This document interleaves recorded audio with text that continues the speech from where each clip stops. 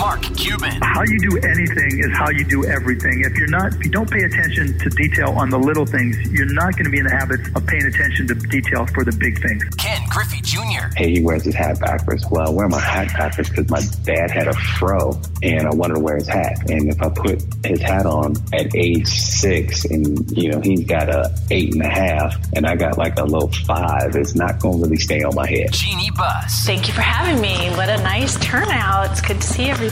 John Smoltz. Is if you don't have the imagination and the willingness to fail or not being afraid to fail, I don't think you can be truly great. Candace Parker. I have so much hope for this generation coming up that have grown up with women in sports, in leadership roles, on television, speaking about sports, speaking knowledgeably about sports. Pau Gasol. To me, all the work that I've done, all the humanitarian work that I've done has always given me great perspective, has allowed me to keep my feet on the ground, and has really put and reminded me what's truly important. Damian Lillard. That was for Seattle. Just to name a few.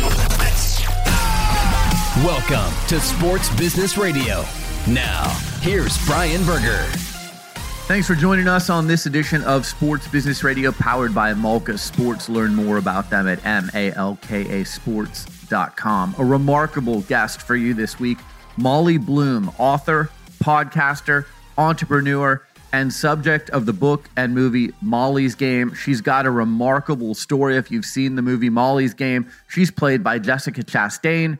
The movie also features Idris Elba and Kevin Costner. When I think of resilience and someone who basically takes on any challenge that has ever come their way in life, and boy, Molly Bloom has had a lot of challenges physically and business-wise and just in life, and she's overcome every challenge, and her mentality is just keep plowing through and keep grinding. And I think you're going to really enjoy this conversation on our show today. I'm joined by executive producer Brian Griggs. Griggs, how are you? I'm doing great. And when you told me you had Molly coming up, I was so excited because the movie is great, but her story is just absolutely fascinating. I mean, it's like you keep hearing these things she's talking about. You're like, this didn't happen, but it really happened. So just a fascinating story. Yeah, and I don't want to give it all away here in the open, but essentially, she comes from a high-achieving family and lots of pressure on her from her dad to be a high-achieving skier. She has very successful brothers, and, they had no choice but to be high achievers. And she was on the U.S. ski team. She had a horrific accident that ended her career. And you fast forward, she starts running these card games. Buy-in's $250,000. You can lose $100 million in a night. You've got Leonardo DiCaprio, Tobey Maguire, Alex Rodriguez, tech firm startup CEOs. I mean, it was just a who's who coming to her games.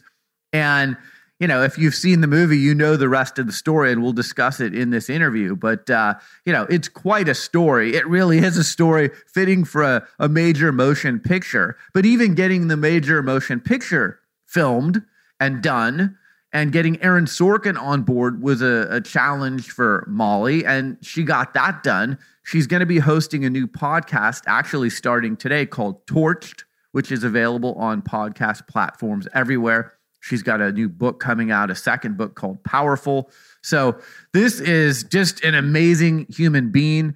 She's overcome addiction, and she's going to be a mom soon. So I think you're going to enjoy this conversation with Molly Bloom.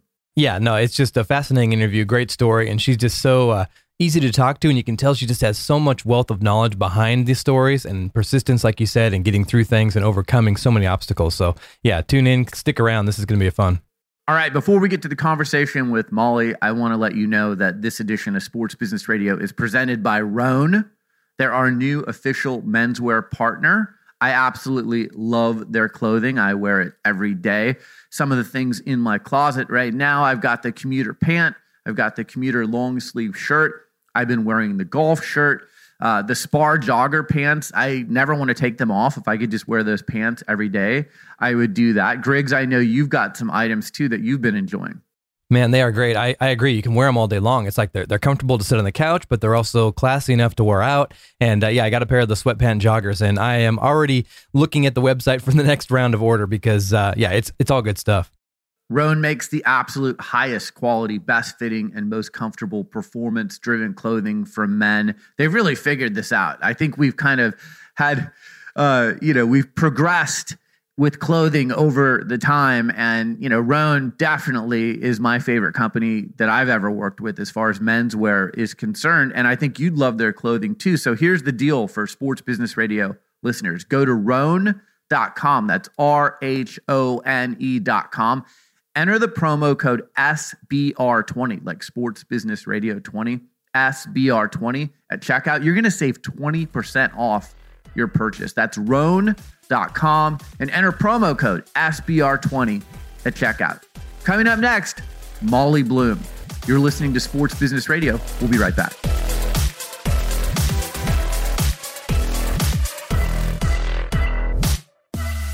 My guest is Molly Bloom, author, podcaster, entrepreneur, and subject of the book and movie Molly's Game. Molly has one of the most remarkable stories of any guest I've interviewed on this show in 18 years. In fact, her story is so amazing, Aaron Sorkin actually turned it into a movie. You can follow her on social media at I Am Molly Bloom. Molly, thanks so much for joining me on Sports Business Radio. How are you? What an intro, Brian. Like I said, I mean, your story, I've seen the movie, I've read the book. It's just, when I think of one word to describe you, it's resilient. I mean, you have had the kitchen sink thrown at you in your life, and you just keep coming back. And I just think it's remarkable. Thank you very much. You told me when I reached out to you that you're expecting a baby in a month. So let's start with, how are you feeling? Well, I've definitely felt better in my life, but I'm super excited. We've got 3 weeks to go, and it feels like I've been pregnant for 3 years. But I'm so excited. I mean, it was a tough road to get here, and life's about to change. Yeah, but it's going to change for the better. I think so. But, it's such a huge thing, and it's one of those things that you can't prepare for. And I'm like such a research junkie. I like to be very prepared for things. And so I got all the gear, but I have no idea what I'm doing. Well, I'm going to tell you, I'm a dad. So it's exactly what you just said. You can do all the prep in the world that you want. Right. And there's going to be things that happen and you're like, I never saw this coming, or I prepared and it still happened anyways.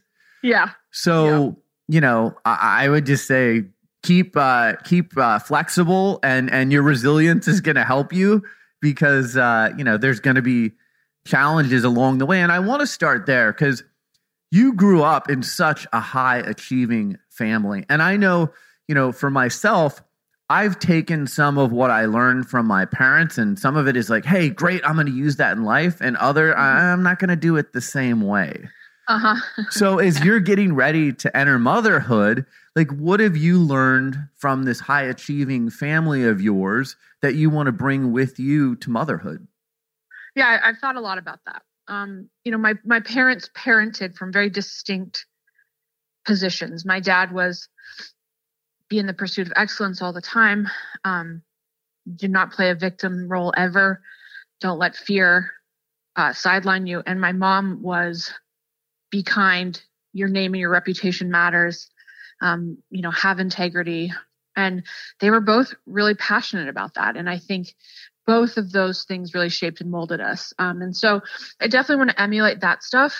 I don't know if I'll be as intense as my dad was necessarily, but I think that the fundamental lessons that he imparted were awesome and made us better. And I think, something he says all the time is, he says, you have to love your kids enough to not always be their best friend. To prepare them for life is not always the most popular thing to do. And that really resonates. So in one of your Twitter posts to your dad on Father's Day, you thanked him for constructive suffering in order to achieve excellence. And, again, I'm a dad, and I really took interest in, what does that mean? What is constructive suffering? I think it's the work that you have to do to become excellent at anything. It's the discipline. It's the moving outside of your comfort zone. We were really taught that, when you're going out and it's below zero and you're on the mountain and you're skiing moguls, which is a ridiculously painful sport for anyone. And, you're falling over and over and over and over again. It's easy to let your mind tell you, this is stupid. Why would I do this? I'm just hurting myself. This is painful. But, we were really instructed that type of suffering is constructive and leads to new skills, further intelligence, if you're talking about academics, and that getting pounded into our head that being uncomfortable is part of life and it's part of achievement, I think is really important, because it's really easy to just buy into those messages, especially as a kid, that this is hard and I don't want to do this. But to ride through that, to stick with it, and then see what's on the other side at a young age was, transformative. How much of your competitiveness comes from you had these two high achieving brothers as well? And, clearly the movie and the book brings that out. Yeah, I think it was nature and nurture. I think I came into the world who I was. I mean, I remember even before sports were a big deal, we'd have those field days at school where you have the day off and you just do fun races. And I'd be like up the night before puking because I wanted to win, And then as we got older, and sports and academics and basically anything that could have a competitive nature was interpreted like that. And my brothers, my brother Jordan is an absolute genius, Harvard professor, cardiothoracic surgeon at Massachusetts General. Jeremy was an athletic phenom, number one in the world in skiing at 18 years old. And so to say the bar was high is really understating it. So the competitive nature combined with my dad's sort of like, passion for competition, and then also these two little brothers who are just phenoms, was, quite a formula. Well, the other part of your story too, and this is what I think may be most remarkable of all, is when you were younger, you had this excruciating back surgery. And most people after that surgery, Molly, they're like, you know what? I'm taking it easy. Maybe I'll do some jogging or I'll ride a bike. You pick mogul skiing. Like you just said it kicks your rear constantly. What were you thinking? It was because it was such a fundamental part of our family. That's what we did. We were mogul skiers, and I couldn't see any other way, even though I had just had 12 vertebrae in my spine fused and 2 metal rods, and doctors and coaches and parents were like, nah, maybe this isn't the right move for you. I couldn't see not being part of that. You're 12, so you just don't know. Like if I had that surgery now, you wouldn't see me on the moguls. That's for sure. Yeah. All right. So fast forward to the Olympic trials, and you have this horrific skiing accident that essentially ended your career. Walk our audience through, people who may not have seen the movie or read the book, what happens between the end of your skiing career and fast forward, you're running these card games, $250,000 buy-in. People are winning and losing $100 million. Your life went from I'm a competitive skier to I'm running the most expensive card games in the world. Yeah, I mean, I had a plan, right? And I just didn't think that there was anything that was going to deter my plan. My plan was to make the U.S. ski team, which I did, to go to the Olympics, and then to go to law school. And I really thought that was it. I thought I knew what the rest of my life was going to look like at 18. When skiing didn't work out, I decided I was going to take a year off between going to law school because I just wanted to relax and be a kid and be warm. So I went to LA, and I didn't just go to LA. I went to LA reeling, heartbroken, pissed off at life, kind of primed for a rebellion. And so when one of my jobs became serving drinks at this high stakes poker game with these people who I'd only seen on television and read about in newspapers, and it's not just the A-list celebrities, it's heads of some of the biggest investment banks, politicians, people who just had unicorns in the tech space, and it was an incredible access to information and capital and power in this world that I had never seen. And I thought, I don't just want to serve drinks in this room. I want to own this room. imagine the power, the access I could have if I owned these games. And that's kind of how it started. A bit of a rebellion, and then also just this fascination with a world unlike anything I'd ever seen. So I would have to imagine that, you talk about being an entrepreneur. That's like the fast track master class to becoming an entrepreneur. You're going from, I'm serving drinks at these games to I'm running the games and eventually serving as the bank with people winning and losing $100 million in a night. Right. Yeah, no. And that was also a great discovery that, okay, this is what I'm good at. I'm good at being an entrepreneur. I'm good at thinking on my feet and structuring things and not having a roadmap and figuring it out. Because I really didn't know what I was good at. Like, I was headed to law school because at the dinner table, my dad said, "You like to read and argue. Maybe you should be a lawyer." So that was the genesis of it, and I just didn't consider it. I'm like, okay, so that's what I should do. So, there's something very exciting about the freedom. How intoxicating was it as you kept going along? And again, you've got all these powerful people coming to your card games in LA and eventually New York. Walk us through that process of, in the movie, it looks like it got to a point where maybe it got a little bit out of control. Yes, it did. But yeah, intoxicating is the perfect word. I was 25 years old. I was making millions of dollars. And, sort of had all this access and was learning about all these different sectors from the people who ran them. Like, that to me, I've always been a learner and an information junkie, and just to be able to get those insights and learn about things was also extremely compelling. And in the beginning, I think I had my feet on the ground. I was like, I'm going to make a bunch of money. I'm going to create this network, and then I'm going to leverage this into something else. Cut to like 8 years later, I'm still in it, and I've completely lost that sort of clarity as to who I was and what I was doing, because it was no longer about, let me be a scrappy entrepreneur and get this education and then do something smarter. It was like, I want more money. I want more games. I want more power. I don't ever want to be part of a normal life. It's fine living at night. It's fine staying up for 3 days at a time. I had completely become someone different. And there was just, I could have said it because I knew it sounded like the right thing to say, that, I'm next year I'm leaving. But if I'm being honest, I was never leaving. I would have been up all night just being worried about being the bank.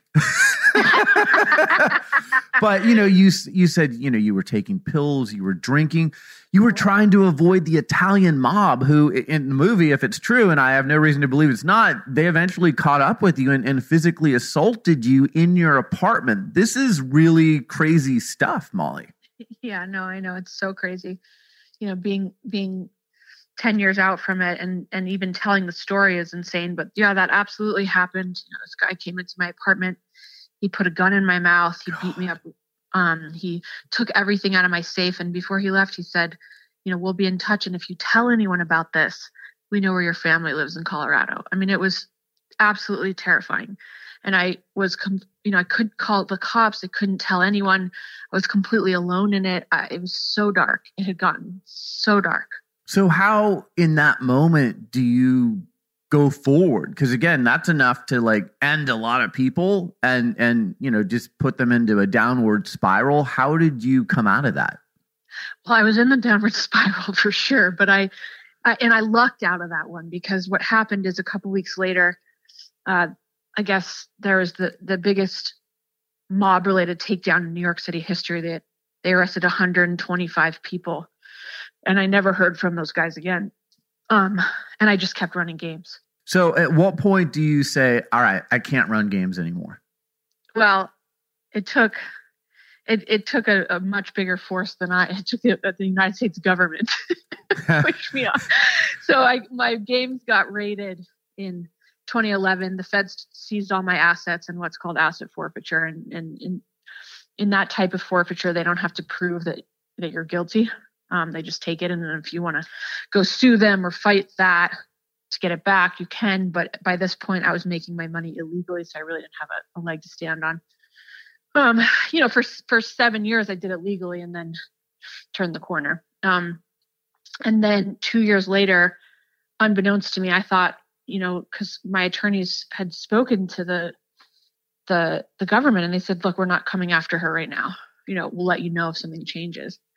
And 2 years later, after, living with my mom and my grandmother in the mountains of Colorado up at 9,000 feet where there's really no way to get into trouble, even if you wanted to, I got arrested in the middle of the night by 17 FBI agents holding machine guns and high beam flashlights. And they put this piece of paper in front of me that said the United States of America versus Molly Bloom. And that was just a moment. Oh my God. Yeah. So, okay, give me your feelings at that moment. You said it's a moment. Like, are you terrified? Are you upset and angry? Like, what's your feeling in that moment? Okay, well, my feeling in that moment. So I had this dog, this beagle that was my soulmate, and she lived to be 21, and she lived for food. And I was like, I need to figure out how Lucy's going to get fed because she has this special food that needs to be heated up. And shout out to the Los Angeles FBI because this really nice lady prepared her food for me. Oh my God. So that was like my priority number one. And then they took me to jail and they put me in this cell and I'm shackled and handcuffed. And I'm like, how long am I going to be here? And why am I here? Because if you're out of the game for 2 years and you don't hear anything, right. It's like all of a sudden you have wandered into the twilight zone. And then I was more scared than I've ever been in my whole life and also more confused. I was running a game of Texas Hold'em. I always thought at some point cops would come into the room, maybe someone would reach out to my attorney, but 17 FBI agents, yeah, machine guns, middle of the night, stuff you see like in big drug busts and like terrorist organizations, like it was crazy. So you found a good lawyer who took on your case and is played by Idris Elba in the movie. Yep. And, it really seems like this person helped save you and navigate you through all of this. No question. I went to him. I didn't have any money for a retainer. He worked at one of the most prestigious criminal defense firms in New York City. And he was a former federal prosecutor with an amazing reputation with the government, which was critical for me, because to have, I think it was really important to not that I could have afforded these people, to not get one of these hotshot lawyers that's constantly getting people off, but to get someone who has integrity and who's trusted, and Jim Walden was that person, and he took on my case and just navigated it beautifully and championed me, and I've never felt like I've never felt so ashamed, so humiliated, like such a piece of crap in my life. And to have somebody with the sort of like the integrity and dignity of Jim Walden fighting for you was incredible and was restorative. So at the end, they basically, you pled guilty. And, Jim and others were, why are you doing this? Why are you protecting these people and their names and their reputations and their stories who played in these high stakes games? And I give you a lot of credit for that because there's a lot of people that would have thrown them under the bus to save their own rear end. And in the end, the judge says, look, she doesn't, I love the line in the movie. There's people a stone's throw from here in Wall Street that are doing much worse than this. Why are we going to take it out on this woman here? And I think that was exactly the right thing to do. But when that decision comes down, you probably it was probably the biggest sense of relief ever. Oh my God. I lost my feet, Yeah. I really thought I was going to prison because the prosecutors really wanted me to become a confidential informant. And they're willing to give money back and keep me out of jail and all these things. And I turned it down and they weren't happy about that. And so generally what happens is sentencing is based on the prosecutor's recommendation. And I really thought that I was going to prison. Everyone did. Everyone in my family. I think even Jim thought that there was a good chance. And so, that whole year I spent trying to mentally prepare. Okay, I'm going to learn a new language. I'm going to get my business degree, whatever, you're trying to figure out how you can survive losing your freedom. And so I'm just standing there hoping that it's not a big number. And when Judge Furman, kind of made his decision, I lost my feet. Like I just couldn't believe it. And yeah, it was such a huge relief. I mean, listen, losing your money sucks. I logged into my bank account. It read negative $9,999,099. That was a terrible day. It is nothing compared to the idea of losing your freedom. Nothing. Okay, so I've got to ask, and like I've had Michael Vick on this show, and Michael Vick was making $120 million, was the face of the NFL. And I asked him, like, you're laying in your bed in prison night one, what's going through your head? So when you look at your bank account, when you look at your bank account and it says negative $9.9 million, oh my God, Molly. Yeah. How do you, I would be paralyzed with fear, but like you said, at least you're not losing your freedom and going to prison. No, it was a devastating moment. Don't get me wrong. But, and then, what helped me, I think, deal with it is I got sober. I went to rehab and I got sober and I got my life back, to some degree, and then, what I would always say to myself is like, you did it once, you can do it again. You can make money again. But to have that sort of like feeling of being back in control of yourself and not dependent on substances and not dependent on the fickle whims of whether a gambler is going to pay you and all that chaos, in so many ways I got that. And I was living in Colorado again. So, that made it easier. And then just also having that growth mindset, having that mindset of like, okay, it's just money. We can make it again, Yeah. Well, again, I give you so much credit for your resilience because a lot of people wouldn't have had that attitude. So I want to ask you about the movie because I've heard different things about it. I heard it was not an easy thing to get made because the government wasn't thrilled that this movie was going to get made. But eventually Aaron Sorkin says, all right, I'll make it. They cast Jessica Chastain to play your role, Kevin Costner, Idris Elba. It's a fantastic movie. But how do you go from I write the book to trying to get the movie made? When after I got sentenced and I realized I wasn't going to jail, there was a moment of massive relief. And then it was like, but now the work starts because I'm 35 years old. I'm millions of dollars in debt. I'm a social pariah, that's had been all over the tabloids painting these pictures of me that were less than flattering. I'm a convicted felon. Like now the work starts. How do you come back from that? And I went home and kind of, got into an entrepreneurial mindset and thought like, okay, it's the story. The story is the monetizable asset. The story has the potential to do reputational repair. It has the potential to garner a large sum of money that can at least start to address this financial burden.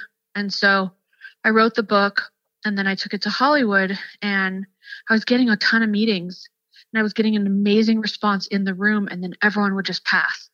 And finally I asked someone straight up, why does this happen? Why do you look so engaged and then pass a couple weeks later? And he said, there are a lot of really powerful people in DC, in Los Angeles, in New York City that don't want this movie to get made. And they are running interference on it. And, that was pretty daunting. But, there's something incredible about survival mode. You're just absolutely fearless. And so it's just like, all right, back to the drawing board. Like, what's the more mercenary plan? Like, how do I outwit this, right? And from all my meetings, I realized that in every meeting they're like, well, this is all about finding the right writer. This is all about finding like the prolific writer. And so I made this short list of writers and directors who really, I didn't think have to play politics in Hollywood. And if you could get them creatively engaged, you had a really good chance of cutting through all that muck. And Aaron Sorkin was on the top of that list for me. He's my favorite writer, starting with A Few Good Men and Social Network and The West Wing. And, if you look at Aaron Sorkin's track record and you're making a bet, which anytime you're doing business, you are, he's an excellent bet. And so I started trying to get a meeting with him and it was not easy. And I got the meeting, and I remember walking into that meeting, like my legs are shaking, but I have the best game face I can muster. And I tell him my story, and I'm trying to like feign confidence and not act like my life is as freaking destroyed as it is. Oh my God. You know? Like I'm not living with my mom at 35 years. And when I was done, he said something so hilarious. He looked at me like just deadpan, and he was like, well, I'll tell you one thing, kid. I've never met someone so down on their luck and so full of themselves. Oh my God. That's quite a line. Well, he's got a lot of them, you know. He's a wordsmith. But yeah, you know, and that's like the quintessential story of like, you gotta fake it till you make it, you know. You gotta just stay in the game and believe in yourself, even when there's maybe nothing to believe in, you know. I thought Jessica Chastain did a great job playing So you. did I. How much time did you spend with her to prepare her for that role? You know, not that much. A couple days. But I think and she's brilliant and so talented. But I think it was her brilliance and interpretation of the character. But also I spent a lot of time with Aaron. A lot of time with Aaron on that, working on that, you know, working on the script. And then he was also the director. So he had gotten super familiar with the sort of the way that I speak, the cadence. Mm-hmm. And so I think between the two of them, I mean, it was so weird sitting in that theater. I was like, whoa, that's kind of me. It's really strange. Yeah. I mean, just listening to you talk right now, Yeah. you and Jessica sound alike as far as how she spoke in the movie playing you. It's so weird. Yeah, it is. That's remarkable. Okay. So I've got to ask you, there's a scene in the movie, and it's Jessica Chastain and Kevin Costner, who plays your dad, sitting in Central Park. Yep. And he says, look, you know, he's a psychologist. I'm going to drill this down to a 3-minute session. And he drills it down and basically describes you and how you got to be feeling the way that you are. And I thought it was a brilliant scene. Did that really take place in real life? So the event took place in real life, and it took place in California, not Central Park. Okay. It took place on the beach, so it was still somewhat cinematic. Mm-hmm. And some of my dad's answers were different. And the one that I think is most noteworthy is, you know, I'd lived under this assumption that was very painful that my dad liked my brothers better than he liked me. Mm-hmm. And I think part of my motivation to go out and to make waves was to, you know, sort of satiate that. That was something that was just very painful to me. And I lived with it every day, and I wanted to change it. When he said to you, like, I love you, and you know, reassured you of his love for you, that had to have really been a big moment for you. Well, it was a big moment for me. And then he told me why. He was like, well, first of all, he's like, many times I liked your brothers better than I liked you because you were a pain in the butt, which I was. He said, but I love you so much and the same. And I was harder on you than I was on them because I think the world is a tough place, and I think it's tougher for women. And so it started to all make sense, you know, why he was the way he was. And I saw my dad for the 30-year-old man who's trying to figure out how to raise a daughter and trying to figure out how to make her tough, you know? Yeah. All right. We've got a few minutes left. I could talk to you for literally hours, but I know you probably have other things to do. You've got some new projects coming up. Torched is a new podcast, Torched, and it debuts this week on podcast platforms everywhere. Tell us about this project, because it looks really unique. I don't think I've seen anything like this. Yeah, it's cool. It premieres January 18th.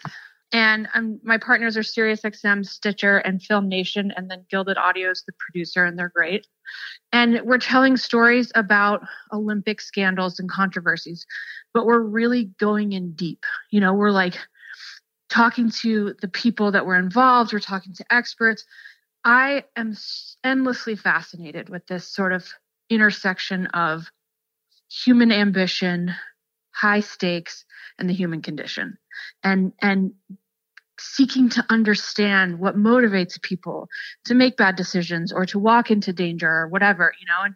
And so it's very entertaining. It's got it's got politics, it's got world affairs, it has all these dynamics because it's the Olympics, but it's also got a lot of humanity because we get to talk to people who have had 10, 20 years of time to process it and kind of understand why. Can you give us any kind of a teaser as to like some of the topics that you might cover?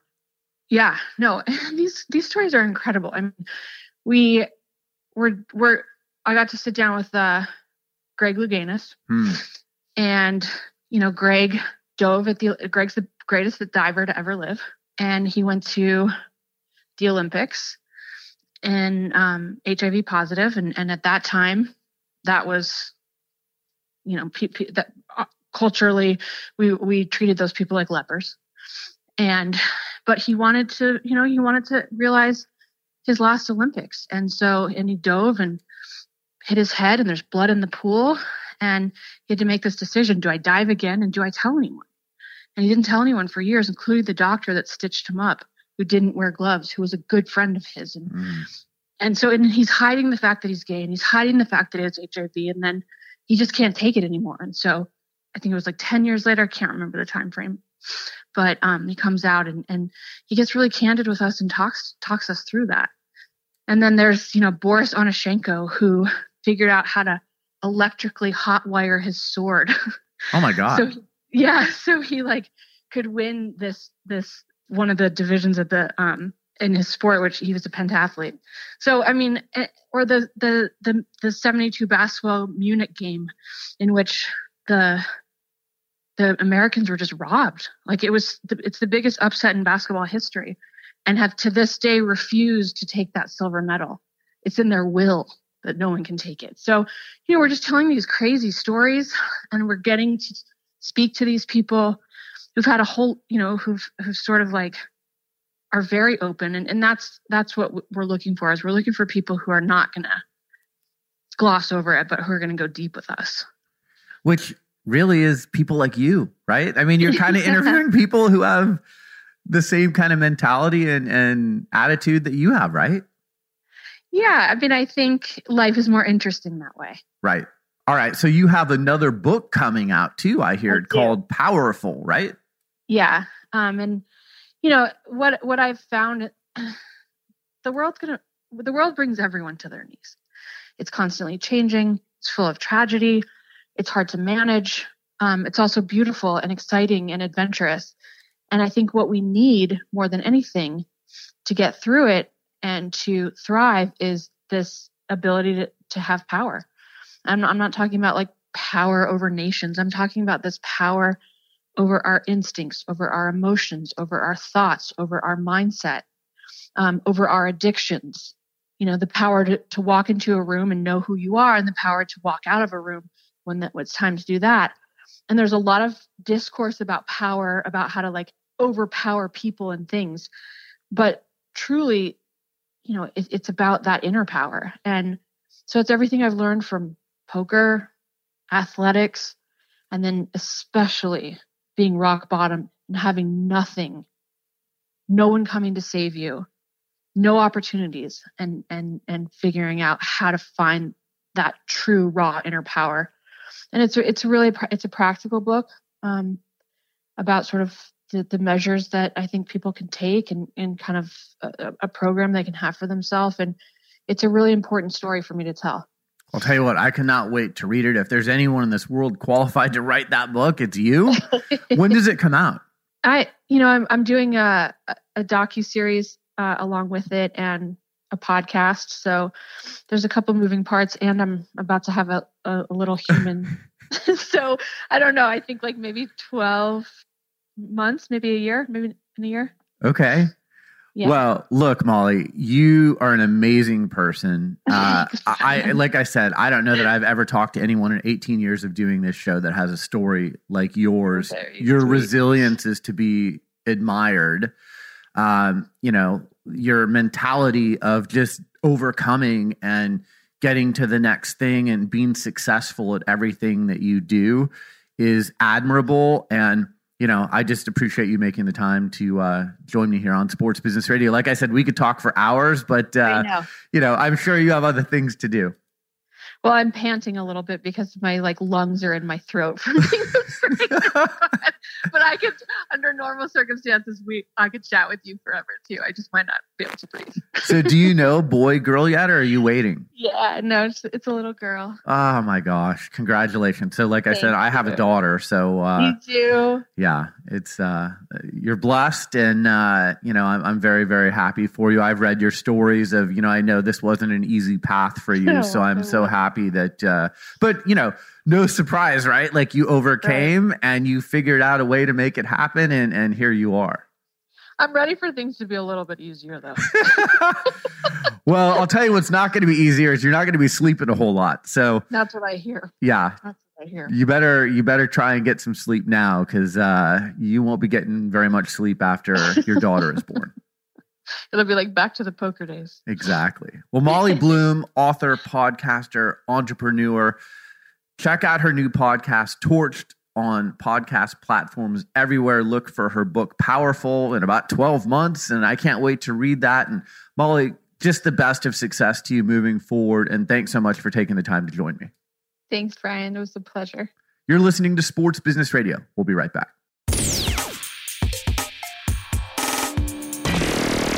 Hi, it's Brian Berger here. In addition to hosting Sports Business Radio, I'm also the co-founder of the consulting firm Everything is on the Record. Since 2007, we've been working with CEOs, corporate spokespeople, pro sports team owners, athletic directors, elite athletes, and coaches to help them navigate the tricky media and social media landscape.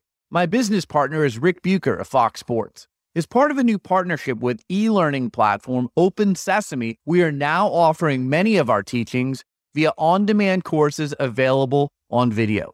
Courses include presenting your best self in a video meeting, your personal brand is connected to your employer's brand, pause before you post, text, and email, and scrubbing your social media. To take any of our insightful video courses on demand, visit opensesame.com and type in the words "Everything is on the Record" in the search. That's opensesame.com. To learn more about how we can provide a customized training session for your organization, visit everythingisontherecord.com. That's everythingisontherecord.com. Well, that's it for this edition of Sports Business Radio. Thanks for tuning in. Thanks to our show staff, Brian Griggs and Josh Blank. And thanks to our partner, Malka Sports, for powering Sports Business Radio. Learn more about them online at malkasports.com. That's MALKA sports.com. For Brian Griggs, I'm Brian Berger. Have a great week, and we'll talk to you soon right here on Sports Business Radio. This and every SBR podcast is available on Apple Podcasts, Spotify, Stitcher, and your favorite listening app. Follow Sports Business Radio on Facebook, Twitter at SB Radio, Instagram at Sports Business Radio, and online at sportsbusinessradio.com. Sports Business Radio is produced by Brian Griggs and Griggs Productions, griggsproductions.com.